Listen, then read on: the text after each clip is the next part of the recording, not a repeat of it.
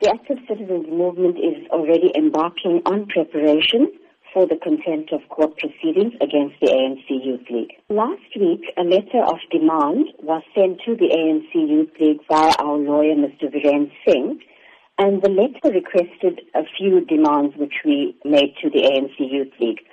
One of them being an unconditional apology to the family of Kathrada, the Active Citizens Movement, and to the people of South Africa for the unlawful disruption of the memorial of a struggle stalwart, Comrade Kathrada. And the deadline for the written confirmation of acceptance by the Youth League was Saturday the 15th of April at 4 p.m. We can confirm at this point that our lawyer has not received a response to our demands, but instead a letter from the League requesting a meeting with the ACM was received. Are you then willing to meet with the ANC Youth League over this matter? We are willing to meet with the ANC Youth League when a written apology as requested is provided.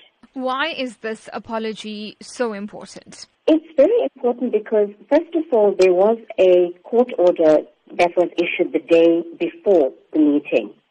And the spirit of that court order was accepted by both parties. And there were various demands we made, which the ANC Youth League agreed to. But as I think you're quite aware, the meeting was disrupted.